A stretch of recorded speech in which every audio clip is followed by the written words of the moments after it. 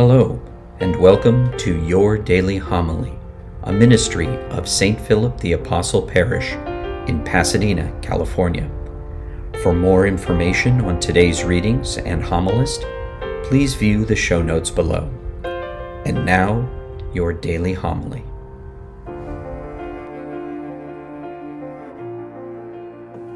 Lord be with you. And with your spirit. Reading from the Holy Gospel according to Mark. Lord. Jesus said to his disciples, "Be watchful, be alert. You don't know when the time will come. It is like a man traveling abroad. He leaves home and places his servants in charge, each with his own work. He orders the gatekeeper to be on the watch. Watch, therefore. You do not know when the Lord of the house is coming, whether in the evening, or at midnight, or at cockcrow, or in the morning. May he not come suddenly and find you sleeping. What I say to you, I say to all. Watch." The Gospel of the Lord. Praise to you, Lord Jesus Christ. Sometimes I don't understand myself at all. Got to the end of the Gospel and all of a sudden I got nervous. After how many years? Anyway, I read a book, not 2023, 2022, I read a book. And the title attracted me, that's what got me to it, but it was called We Begin at the End. And I think, what got me is, that's kind of the definition of the church, in the liturgical year of the church. We begin at the end, because we start the liturgical year for the church on today, first Sunday of Advent. And every year, whether you're in cycle A, B, or C, every year, the first gospel of the liturgical year is based on when is the end coming, something about the second coming, when the end is going to be ready, be alert, and we don't know when he's going to come. And the title of the book fits the title for the church, We Begin at the End. And so that message from Jesus is always, prepare, stay alert, be on watch, don't be caught off guard. Things you teach your kids. Now, we are pretty good at being prepared or being alert for a lot of things, because we're doing it all the time. Think of all the things you prepare for. How many, when you're raising kids, how many would prepare for their sports games, and they have to go to practice, and they have a game, and got to get dressed, and got to be ready, and prepare for tests, and prepare for work, and you prepare for celebration, you prepare the meals. There's a lot of being on alert. Well, everybody's on alert on the freeway now. Right? I don't know, alert for other cars or alert to lose your temper. Not sure which. How many haven't overcome that? Who hasn't overcome that yet, getting mad on the road? Who has not overcome it? Who has? Yeah, it doesn't happen anymore. It's something to work at. But we prepare for so many things. So you tell me, why is it that the one thing that's really important, the one Jesus talks about, spiritual preparation, that's the one that gets taken for granted? God loves me, it'll all be okay. Yeah? Right or wrong? Just gets taken for granted. Everything's okay. I go to church, that's good enough. We have these two great periods of preparation each year, Lent and Advent. And Advent kind of gets shoved aside. Lent, everybody knows what happens at Lent. The music becomes quieter and more solemn, and everything's stark, decorations are taken down, and they keep telling you, turn away from sin, make sacrifices, give up things. That's Lent.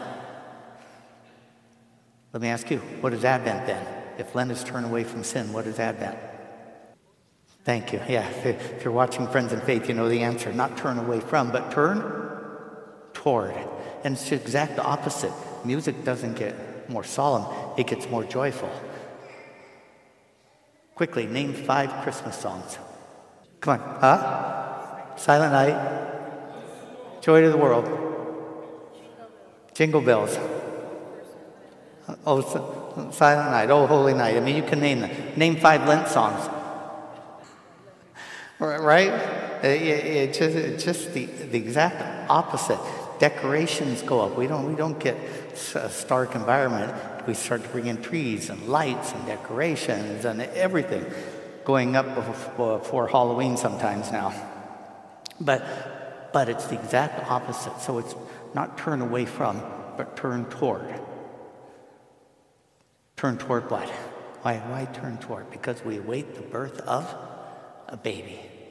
I got to tell you a personal story, and I've told this before if you remember it.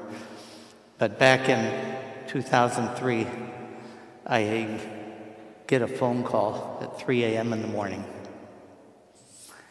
and close friend who says, "Come and pick me up. I'm in labor." I had to give him, my husband's already left for work. I got to get to the hospital, 3 a.m. Nervous. That's the most nervous I've ever been in my life. I think the only thing we talked about on the way to the hospital was you can't have the baby in the car. I don't know what to do. Truth. Absolute truth. But later I had to babysit my godson, who was 9 at the time, while they were... But the husband showed up about an hour later, left work right away and showed up about an hour later.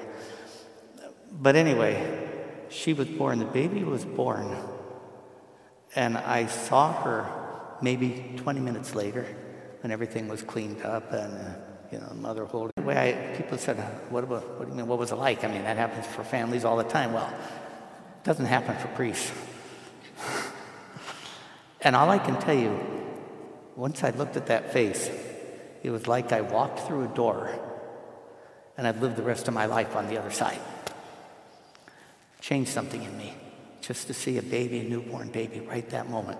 And that has continued. I've done emergency baptisms in NICU a good number of times now for things, and seen just this little life and the miracle of it. Just the miracle of seeing new life just born. And so tiny. Anyway, I don't have the words to describe that. But that's why I say we turn towards life, because that's what we're waiting for. Life for the world, life for humanity, by attaching ourselves to Him. So this first week of Lent, each week of Lent will have its own flavor and have its own theme and thing. And this first week of Lent, then really we do focus on turn toward life as part of the spiritual preparation. How would you do that this week? What does it mean? It's an easy word to say, turn toward life. But what should you do? How about taking off your Christmas list anger, resentment, impatience, cursing at people, holding grudges? Why don't you take that off the Christmas list and turn toward life? If you know somebody who's going through a hard time, why don't you make some life a little bit easier for them? Some small thing. Turn toward life. During this Advent season, I can promise you, people that you care about, people who you love, are going to hurt you, disappoint you, do something that makes you mad. And these are people you love. And when they do that, love them anyway. And turn to life. People you don't love are going to do the same thing. And you know what? Love them too. Turn toward life. Yeah. When you start thinking about it, there are lots of things you can do. And take into consideration any kind of, it can be physical, it can be emotional, any kind of bad habit that you have. And start thinking about it. It breaks my heart when I see people who are addicted to anger. And it's just, it's abuse of yourself. Respect yourself more.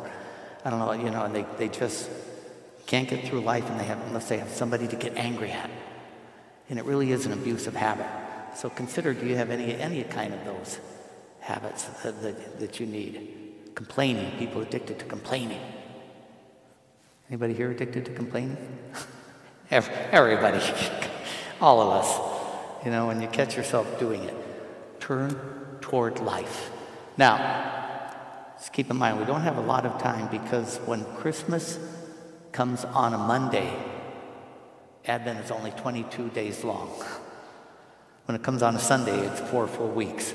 We only have 3 weeks plus 1 day because Christmas Eve is on a Sunday. So we have Mass on Sunday and then Christmas Eve. Do you have to come 2 days in a row? Do you have to come 2 days in a row? Yes. Yes, you have Sunday and then you have Christmas. So it's not one size fits all. Okay. But anyway, we got 22 days.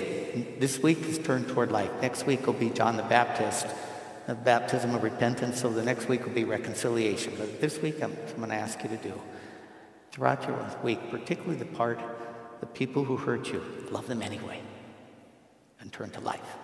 Amen. Thank you for joining us at Your Daily Homily. For information on St. Philip the Apostle Parish, or to support this ministry, please click on the links provided. Until our next time together, be safe and God bless.